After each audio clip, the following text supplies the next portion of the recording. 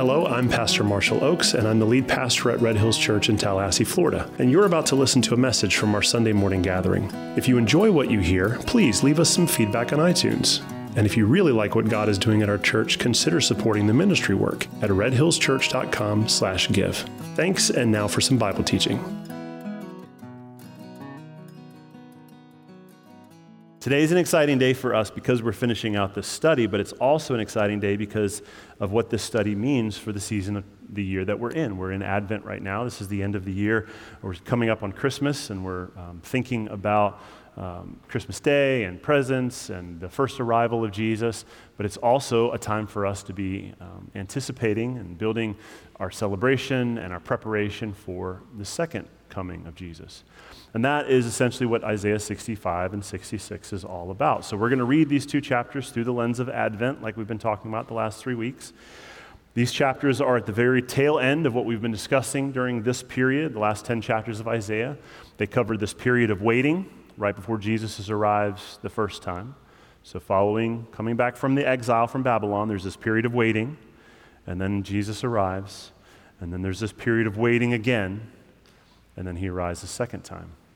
And so the 10 chapters, they cover all this period, the period of waiting and then Jesus' arrival, we can read about here in the Bible. But the second period of waiting and his second arrival, that's the period we're in right now.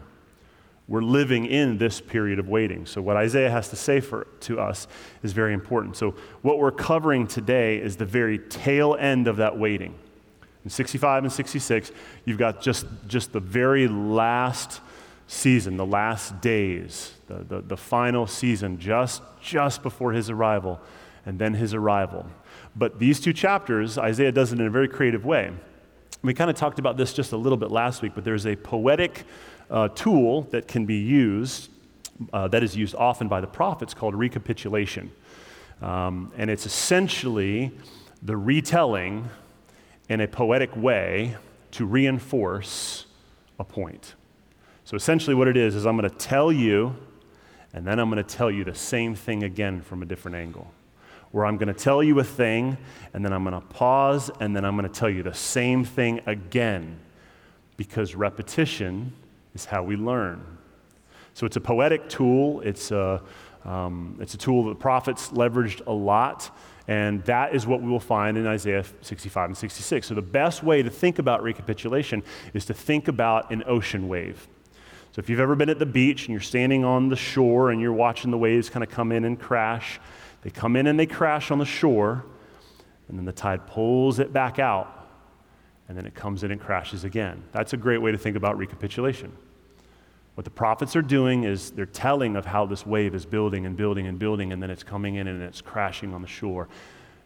But that's not the end. I really want you to understand what he's doing. So we're going to pull back, and we're going to build momentum, and it's going to come in and it's going to crash again. So that's the rhythm of these last two chapters. All on the same page? Sweet, let's get to it. Isaiah 65, let's start in verse 1.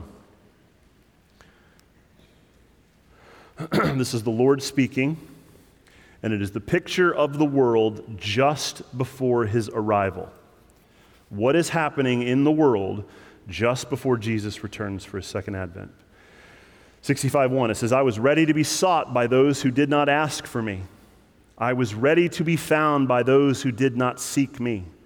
I said, here I am, to a nation that was not called by my name. Some translations say, or that did not call upon me. I spread out my hands all the day to rebellious people who walk in a way that is not good, following their own devices. A people who provoke me to my face continually, sacrificing in gardens and making offerings on bricks, who sit in tombs and spend the night in secret places, who eat pig's flesh, and broth of tainted meat is in their vessels. Now, he's not saying that eating pork is bad. What he's saying is that there are customs that were normal to God's people, and the world has thrown all those out the window. The Lord has said, this is good, and we as a people have said, that's not good. This other thing is good. And God has said, no, I said that thing is bad. No, it's not bad anymore, it's good. period of time just before the Lord arrives, you've got people hiding out in tombs, spending the night in secret places, which is a poetic way of saying hiding their sins. They're provoking God to his face. They're sacrificing in gardens, meaning they're giving themselves to these beautiful little idols that they've created in these beautiful little gardens. But none of it is what the Lord has asked. And he's standing here saying, here I am. And we're standing there saying, I don't have time for you because I'm tending this beautiful thing that I built. Verse 5, who say, speaking of the people, keep to yourself. Do not come near me, for I am too holy for you. He's talking about the religious divide within the church. He's talking about people who like to flaunt their religious power and prestige as a way to put other people in their place. All these things that the Lord has just said, they're a smoke in my nostril, a fire that burns all the day. Behold, it is written before me, I will not keep silent, but I will repay. I will indeed repay into their lap both your iniquities and your father's iniquities together, says the Lord, because they made offerings on the mountains and insulted me on the hills. I will measure into their lap payment for their former deeds. So the picture of the world just before his arrival is that God is inviting and the earth is rebelling. The Creator is standing looking over his creation and he's saying, come to me. Please accept my Son and his sacrifice of covering your sins. Come to me. Come to my holy mountain and learn my ways. And the world is busy. God's saying, come, and the world's saying, I can't. I'm too busy. What are you busy with? I'm busy building new gods. I'm busy advancing technology. I'm busy creating new realities. I'm busy creating new identities for myself. I'm busy hiding my sin.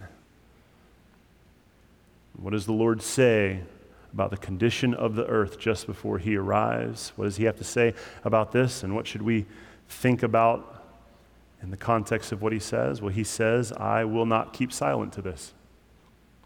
I see what you're doing, and I won't let it go on forever. I know what you're hiding, and I know how you're lying.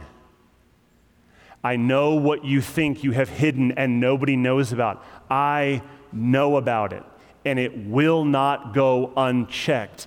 I will call you on it.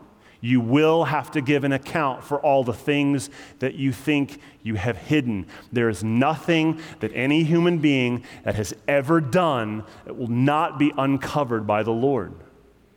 When we look across the world and when we read the news and when we see new things happening, we're thinking, oh, can you believe this? Can you see this new thing? I can't even believe. And the Lord's like, no, I can believe. I saw this a long time ago. I told Isaiah it was coming 3,000 years ago. I knew this was coming. There's not one thing that's news to you that isn't already news to him. So what does that mean to us as God's people if he knew and he has stored up his wrath for a time of vengeance? It means that if you have been the recipient of abuse and that abuser escaped punishment, he hasn't escaped eternal punishment. If you grew up and someone took advantage of you and abused you when you were younger or when you were older, and they got away with it, God is letting you know they didn't get away with it. He will pour into their lap the wrath that is coming their way for what was done to you.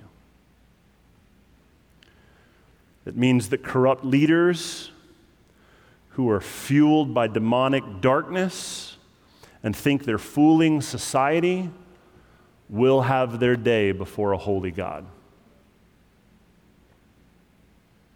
It means that unjust laws that were made by people with agendas will have to answer before a holy God for the things that they brought upon society.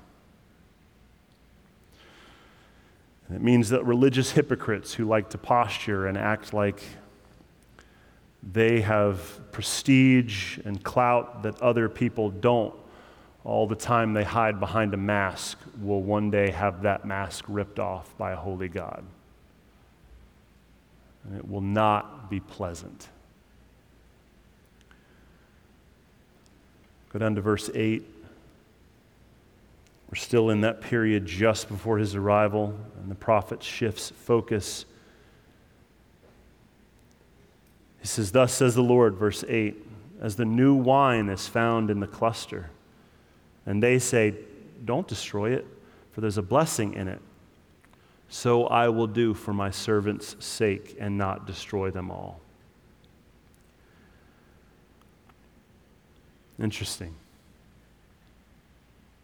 Because the prophet's given us this picture of a cluster of grapes, and in this cluster, some of them are sour and some of them are just bursting ripe.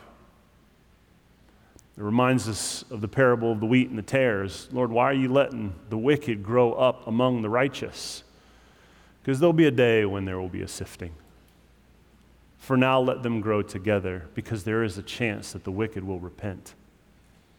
So I let them grow together. And this is the imagery that we're seeing. In the last days, just before his arrival, there's a contrast of two groups of people.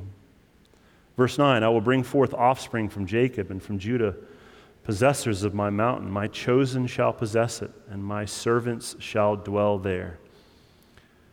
Sharon shall become a pasture of flocks." Now, Sharon is the land between the Mediterranean Sea and Jerusalem. It's a very fertile place. And the Lord is saying that in this period just before his return, that those fruitful grapes, those chosen servants, will become fruitful, just like the fruitful pastures of Sharon. And in the valley of Acre, a place for herds to lie down. Now, that valley is where Achan was killed for hiding some of the treasures from Jericho. That area will be considered a place of rest for my people who have sought me. Okay, so now we've got one group of people in this period before he returns, and it seems to be a faithful people who the Lord is using. Even lands that were used for corruption, they will be redeemed for his purposes. And just before his return, you're seeing fruitfulness among his people. But, in verse 11, "But you who forsake the Lord, who forget my holy mountain, who set a table for fortune and fill cups of mixed wine for destiny." So we've got the faithful, the new wine, the church. They're at peace, they're fruitful, they're singing, we'll find out in a minute. And now we've got the unfaithful. What are the unfaithful doing before the Lord's return? They're setting a table of fortune. They're trying to make themselves rich. They're busy making drinks of new destiny. Verse 12, "I will destine you to the sword, and all of you shall bow down to the slaughter, because when I called, you did not answer, and when I spoke, you did not listen, but you did what was evil in my eyes, and you chose what I did not delight in. And therefore the Lord says, Behold, my servant shall eat, but you shall be hungry.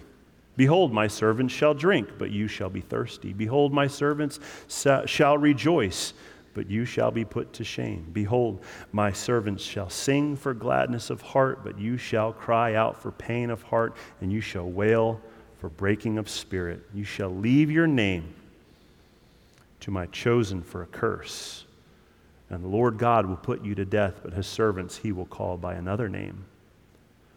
So that he who blesses himself in the land shall bless himself by the God of truth, and he who takes an oath in the land shall swear by the God of truth, because the former troubles are forgotten and are hidden from my eyes." Just pause there for a second, because now, just before his arrival, we've got two groups of people, the faithful and the unfaithful. The faithful are busy being fruitful and singing praises. The unfaithful are busy trying to set their own destiny and get rich. But in the middle of that, we also see the beginning of persecution between those two. In verse 15, we see that the unfaithful are trying to label the faithful with a false name, a curse. The world is trying to put a curse on his church. The world is trying to call his church by a different name, but it doesn't matter because the Lord has called his church by a name. And in the midst of this persecution, he feeds them, and they are fruitful. And in the midst of this turmoil between these two groups, we see the Lord caring for his people. And in that care, in that season of tribulation where you've got the faithful being faithful to Jesus and the unfaithful screaming out and crying out against God, we don't want any of your ways, and we hate your people who represent your ways. In the middle of that, God is being faithful to his people. And some of those who cried out against God will see that faithfulness, and they will say, I'm going to turn from my sin because I want him. Why is he doing this? Why is he allowing these two people to grow up together? Because it is his grace and his mercy. It is his way of saying, I'm going to put you, non-believer, in a cubicle next to a believer so that when you stand before me in judgment, you will have no excuse that you didn't know. This entire world is living next to the people of faith. And at the end, there will be no excuses. Do you see what he's doing here? He's putting his grace and his love on display in his people so that a dying world who's hungry and thirsty for more and is looking around saying, we should build a utopia so this world is better, catches a glimpse of what God is doing in his people and says, oh, that's the utopia. That's what he's doing. So I can continue to try and build my own thing to better this world, but it's not really addressing the issue of sin, where I can turn to the offer that God Almighty has given this world, and I can forsake this stuff and follow him. That's what he's doing in this final period before his return. And you see him doing it today. And then, in verse 17, there is a burst of joy because the Lord has returned and established a new thing. In the midst of this tribulation between these two groups, the Lord returns. Verse 17, it says, behold, which we know it's that prophetic word. Stop what you're doing and look at this. Look at what God is about to do in the midst of this broken world. Behold, I create a new heavens and a new earth. It's good stuff. The former things shall not be remembered or even come to mind. But be glad and rejoice forever in that which I create. For behold, I create Jerusalem to be a joy and her people to be a gladness. I will rejoice in Jerusalem and be glad in my people. No more shall be heard in it the sound of weeping and the cry of distress. All right, now follow me here. I want you to listen to what's coming our way. It's not popping around on clouds, playing a harp as a chubby little baby angel for all eternity. It's not a disembodied spirit just floating around for the rest of. That's not what's coming our way. What's coming our way is a new heaven and a new earth. A resurrection is coming, and we will be redeemed and brought back to life, just like Jesus was brought back to life, and we will live in a new heaven and a new earth in a very physical, tangible world that will look more like Eden than what we see today. This is what he's doing. He's bringing Eden back. He's redeeming the world to what it was before we messed it up.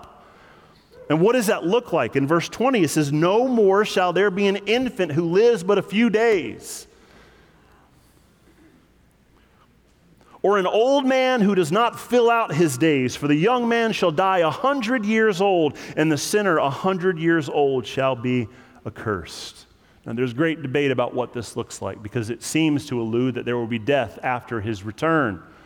And there are lots of schools of schools of thought on that. We've talked about millennial reign and how all that works. I think what he's implying here is the poetic sense that our understanding of death will be gone. I don't think he's literally saying that a young man will die at 100 years. I think he's poetically saying that our concept of young and old don't need it anymore. Your concept of life and death or having a plan for some retirement, all of that is unnecessary. That is all out the window. None of it is important. None of it is needed. Verse 21, they shall build houses and inhabit them. Oh, okay, so we're living in houses now. You're going to plant vineyards and they're going to eat of their fruit. And they shall not build and another inhabit. They shall not plant and another eat. For like the days of a tree shall the days of my people be. And my chosen shall long enjoy the works of their hands. There's no end to the joy of farming. Some of you are like, that's not what I signed up for. What do you think the world did before iPhones came along? Just think about it. Think about what your life would be if your schedule wasn't run by your boss. If the joy of the day was going out and getting your hands in the dirt that he created, and while you're doing it, just worship is just flowing through your heart and through your mind. And you don't got to worry about staying late at work to hit some deadline because your work is your backyard and it's the vineyard. I don't know about you, but I'm here for it. Verse 23, they shall not labor in vain or bear children for calamity, for they shall be the offspring of the blessed of the Lord and their descendants with them. Before they call, I will answer. He's going to answer before you even call. While they're yet speaking, I will hear.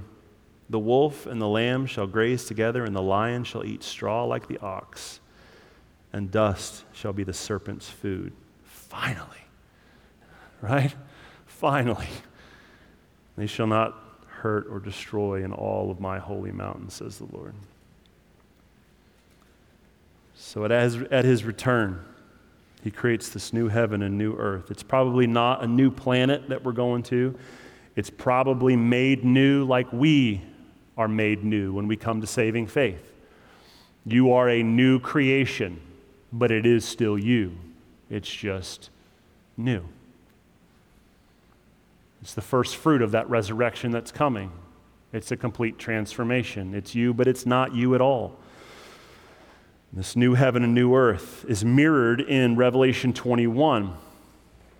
We'll study it next year when we get into Revelation, but the idea is that John sees this vision of Jerusalem, this temple coming down out of heaven, and plants itself right on top of where Jerusalem is on earth. And it's a physical place with physical dimensions. And Jesus rules and reigns from there. And it's the beginning of a whole new understanding and a whole new world. And everything is fruitful. And I think it's important for us to just sit here and tease this out for a second, because I really, really believe that if we can catch the vision of what Isaiah and what John is trying to show us, it will start informing our evangelism to be a little different. Here's what I mean by that. I think that currently the church is really good at evangelizing and including the work of Christ and the cross and the resurrection. But I think that we most often, 9 times out of 10, we stop right there. But that's not where the New Testament stops. He is redeeming for a reason. He is raising the dead for a reason. And that reason is because he's bringing a new heaven and a new earth where we will rule and reign with him for all eternity in our resurrected mortal bodies. Now, if you're talking to a non-believer who looks at the world and says, this place is a mess, what can we do to make this place better? That is just a small representation of what exists in all of mankind. When we look at the world, nobody wants it to be worse. Okay, some people want it to be worse. Most people want it to be better. Well, guess who else wants it to be better? The Lord. And he's got a plan for how he's going to accomplish it. And it doesn't look like voting in the right people and establishing the right laws and changing the way that, what kind of cars we drive. All of that stuff. Temporary changes. If you're old enough to remember back in the 80s when we were told, hey, all of your paper consumption, it's killing the planet. Stop using paper. You're killing the rainforests. You got to get on this new thing called plastic. Right? So we'll get it. We're going to save the rainforests. And we're going to get on plastic. Guess what? Now you're killing the sea turtles with all your plastic. So what are you going to do? You got to drink your drink out of a paper straw. And halfway through, it's going to deteriorate. So you need 3 of them just to get through your drink. Do you see where I'm going with this? The world's solutions, they only can go so far, and they don't really solve anything. All they do is just create more problems down the road. We've been doing that since the history of mankind. The moment Adam and Eve sinned, what did they do? They went and sewed fig leaves together. That's not fixing anything, but we think it is. So the world, non-believers right here, like, is there any way that this could all be better? Oh yeah, it could be better. And it could be better the way he said it's going to be better. You follow the Son, and he returns, he makes it all different. He changes it, he makes it all new. And this is what it's looking like. So I think it's important for us to not just look at this and wonder and say, oh man, isn't it going to be glorious? I think we should start looking for ways to include this into the way we talk about salvation. What is he saving you from, and what is he saving you to? He's setting you free from something, and he's setting you free to something else. And this something else is pretty great, but most of us walk around with a very weak understanding of what that other thing is. What does eternity look like? Well, I don't know. No, you do know. It's in here. It's spelled out very clearly what's in here. So what we got to start doing is we got to start reading this and understanding what's in here, because it should inform the way we talk about our God. Because our God is not this angry bully who's just trying to punish people. He's a God who's standing there saying, here I am. Come to me. Pursue me. And in return, I'm going to reward you with eternal life. And you can't even imagine how amazing the world's going to be when the lion lays down with the lamb. When this whole world lays down their weapons and they come to the mountain of God and say, teach us your ways, because our ways are broken and they haven't produced anything. Now, the wave has crashed, and now it's going back out again. And the prophet is building in 66. Go to verse 1. Thus says the Lord, heaven is my throne and the earth is my footstool. What is the house that you would build for me? And what is the place of my rest? What could you possibly do for me? How about I do something for you? You can't build something for me. The earth is my footstool. That's how big we're talking. Verse 2, all these things my hand has made. So all these things came to be, declares the Lord, but this is the one to whom I will look. He who is humble and contrite in spirit and trembles at my word. What's the Lord looking for in this period of time just before he arrives? He's looking for humble, broken spirits that tremble at his word. What should you spend your time doing in this period before he arrives? Learning how to be humble and low in spirit and trembling at his word. And then he contrasts again these two groups of people. Verse 3, he who slaughters an ox is like one who kills a man. He who sacrifices a lamb like one who breaks a dog's neck. Boy, that is weird, strong imagery, huh? What's he getting at? He's trying to contrast how foolish man is to take the things that God has given us and manipulate them in a way where we think we can get him to do what we want him to do. I'm going to take this thing of sacrifices, this slaughtering of animals, and I'm going to use it to manipulate God to get what I want. He who presents a grain offering, no, he's like one who offers pig's blood. He who makes a memorial offering of frankincense is like one who blesses an idol. These have chosen their own ways, and their soul delights in their abominations. I also will choose harsh treatment for them and bring their fears upon them. Because when I called, nobody answered. When I spoke, they did not listen. But they did what was evil in my eyes and chose that in which I did not delight. This vision is starting to build again in this period right before his return. And we see this contrast to the faithful people. We see this contrast to the unfaithful people. It continues in verse 5 through 14. When he's talking about what this period of waiting looks like. In verse 5, he talks about more of the religious infighting during this tribulation. In 7 through 13, it talks about how the faithful were birthed in a day. We're talking about the church and that they're going to be messengers of hope. In verse 14, it talks about how they're faithful and rejoicing and singing just before his return. And then in 15, the wave crashes again. Pick up in 66:15, it says, "For behold, stop what you're doing and look. The Lord will come in fire, and his chariots like the whirlwind, to render his anger in fury and his rebuke with flames of fire. For by fire will the Lord enter into judgment, and by his word with all flesh. And those slain by the Lord shall be many." Those who sanctify and purify themselves to go into the gardens, following one in the midst, eating pig's flesh, an abomination of mice, they shall come to an end together, declares the Lord. So those people who are trying to manipulate God with their religiosity, they're going to be destroyed, along with the unbeliever.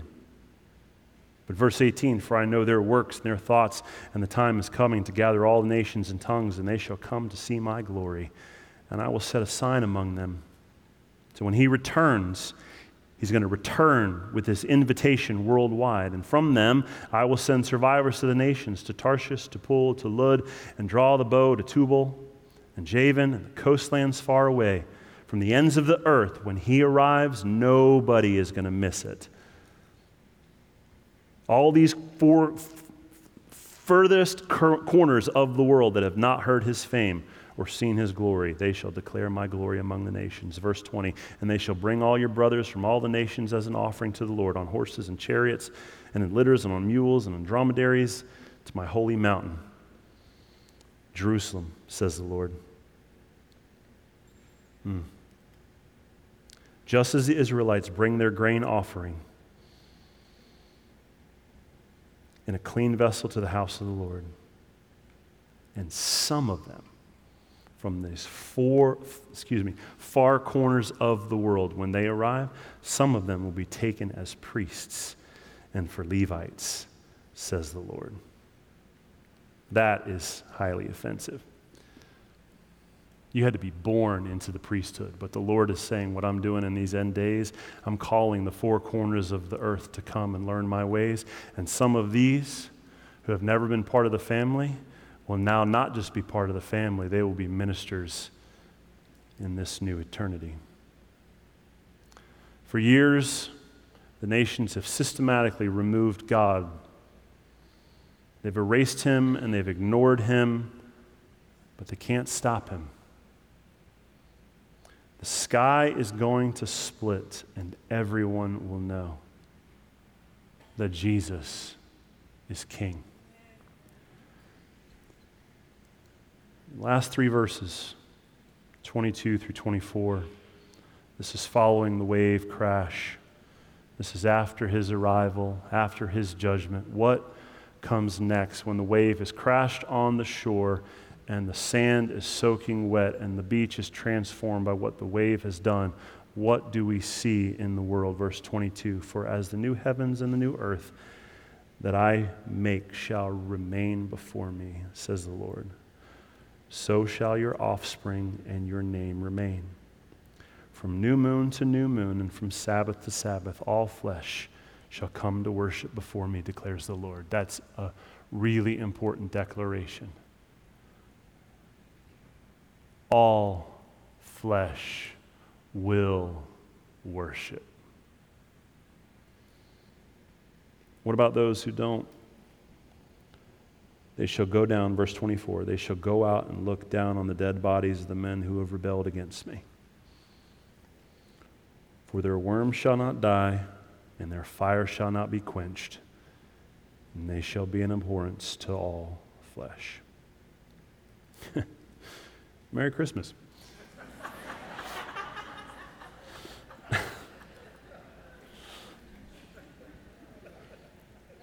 The Lord returns and establishes his kingdom, and people from all corners of the world are coming to worship. And those who chose to rebel and reject hell. Jesus taught about this, that hell is a real place. It's an eternal place. And it's the eternal place where people go when they have rejected the invitation of a holy God saying, here I am. Just come to me. No. I don't want to. I want to do things my own way. There is repercussions for that. So, I'm guessing this is not how you anticipated a Christmas message or the end of Isaiah coming to a close. But I think that there's one thing that should poke at us. And besides the fact that you never really get what you expect. You probably showed up with, well, let's talk about joy today. Just a couple days before Christmas, let's get excited. No, we're not going to get excited. We're going to talk about what it's like in the new heaven, the new earth, to walk out and just survey the valley of dead bodies of people who said, I don't want you, Jesus. And I want us to, just before Christmas, spend a second thinking about how important it is to get one question right. What do you think about Jesus? Look, in this life, you can get a lot of things wrong.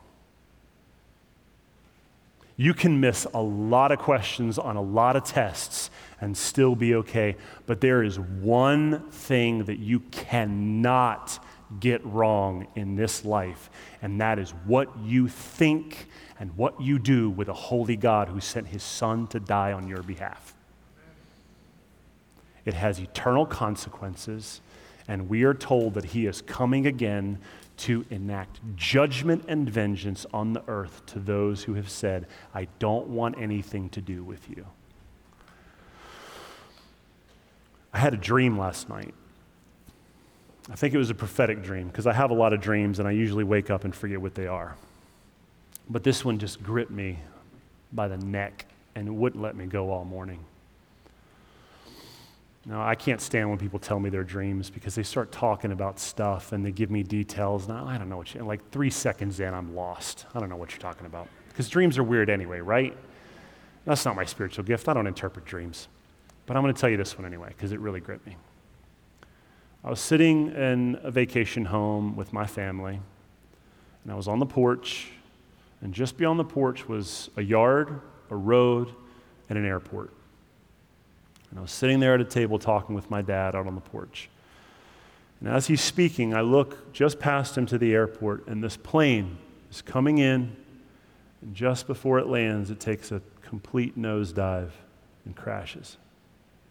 And it creates this enormous explosion. And I jump up out of my seat, and my dad turns around and looks just in time to see another plane just drop out of the sky. And without warning, there are hundreds of planes falling out of the sky and debris just raining down in the yard and impaling into the grass. And I felt this sense of fear. And I started running around, where's my family, where's my family? And I gathered my kids, and we go back in this back room, and we sit down, and all of them are looking at me with this look on their face, like, what do we do, Dad? What is happening? And in the dream, I said, it started, kids. He's coming back. Now, I'm not telling you that that's going to happen, that planes are going to start falling out of the sky. Because that's not what gripped me when I woke up. Because I think prophetically the planes are a symbol of something. I think that they're symbolic, at least to me, because the dream was to me. I think they're symbolic of how high we try to soar as humans with our advancements and with our technology. And then all it takes is for the Lord to say one word, and all of it ends.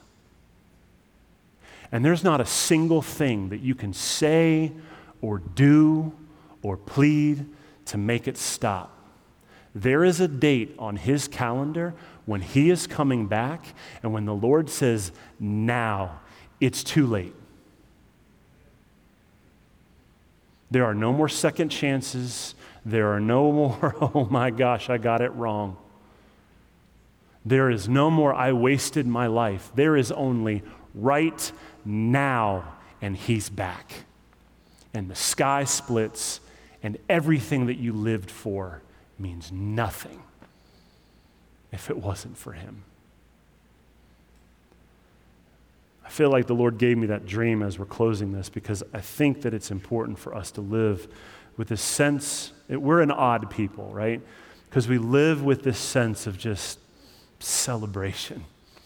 We're walking around singing all the time, worshiping Jesus because he's that good and we know he's coming back. But equal parts celebration, but also trembling at his word. Because we know what it means when he comes back. We know what it means when the trumpet blows and everything is done. We're excited about what's coming next, but we know what it means for our family. We know what it means for us. We know that everything that we've made our lives about up until that point means nothing. And it's terrifying. Because if we were honest with ourselves on this Christmas day, we are not preparing for his return. We are preparing for a pleasant life. We are ordering our steps to avoid as much pain as possible and to have as much fun and enjoyment as possible. I'm not knocking fun and enjoyment. If you know me, I like fun and enjoyment. But there is a sense of urgency that I don't want us to lose in this season of preparation. That at any moment, everything changes. Let that reality inform how you celebrate this week, how you talk to your loved ones, your neighbors, about the reality that Jesus is coming back, and how you choose to order your life as we step into a new year in 2022. Because here's the reality. If you look at your life like a house, there's a lot of clutter. A lot of clutter. A lot of closets just jam-packed. Don't open that, things will fall out. And I think if we use the Bible to inform the way we're supposed to be living, 2022 starts the year of a big yard sale because we got to get rid of some garbage. You got to let go of some unforgiveness. You got to stop stockpiling that hurt that has given you an identity for most of your life. You got to stop walking around so angry at everything and everybody. There's no time for you to continue to be angry. Stop being angry. Because in one moment, now, and everything changes. So don't hold on to stuff that doesn't matter. And Merry Christmas. Let's pray. Hello again, it's Pastor Marshall, and I just wanted to say thank you for listening to this message. If you want to hear other messages or maybe find out more about our church, you can visit redhillschurch.com. From there, you'll find links to our social media pages, message archive, and ways you can support the ministry work. Thanks again for spending time with us, and God bless.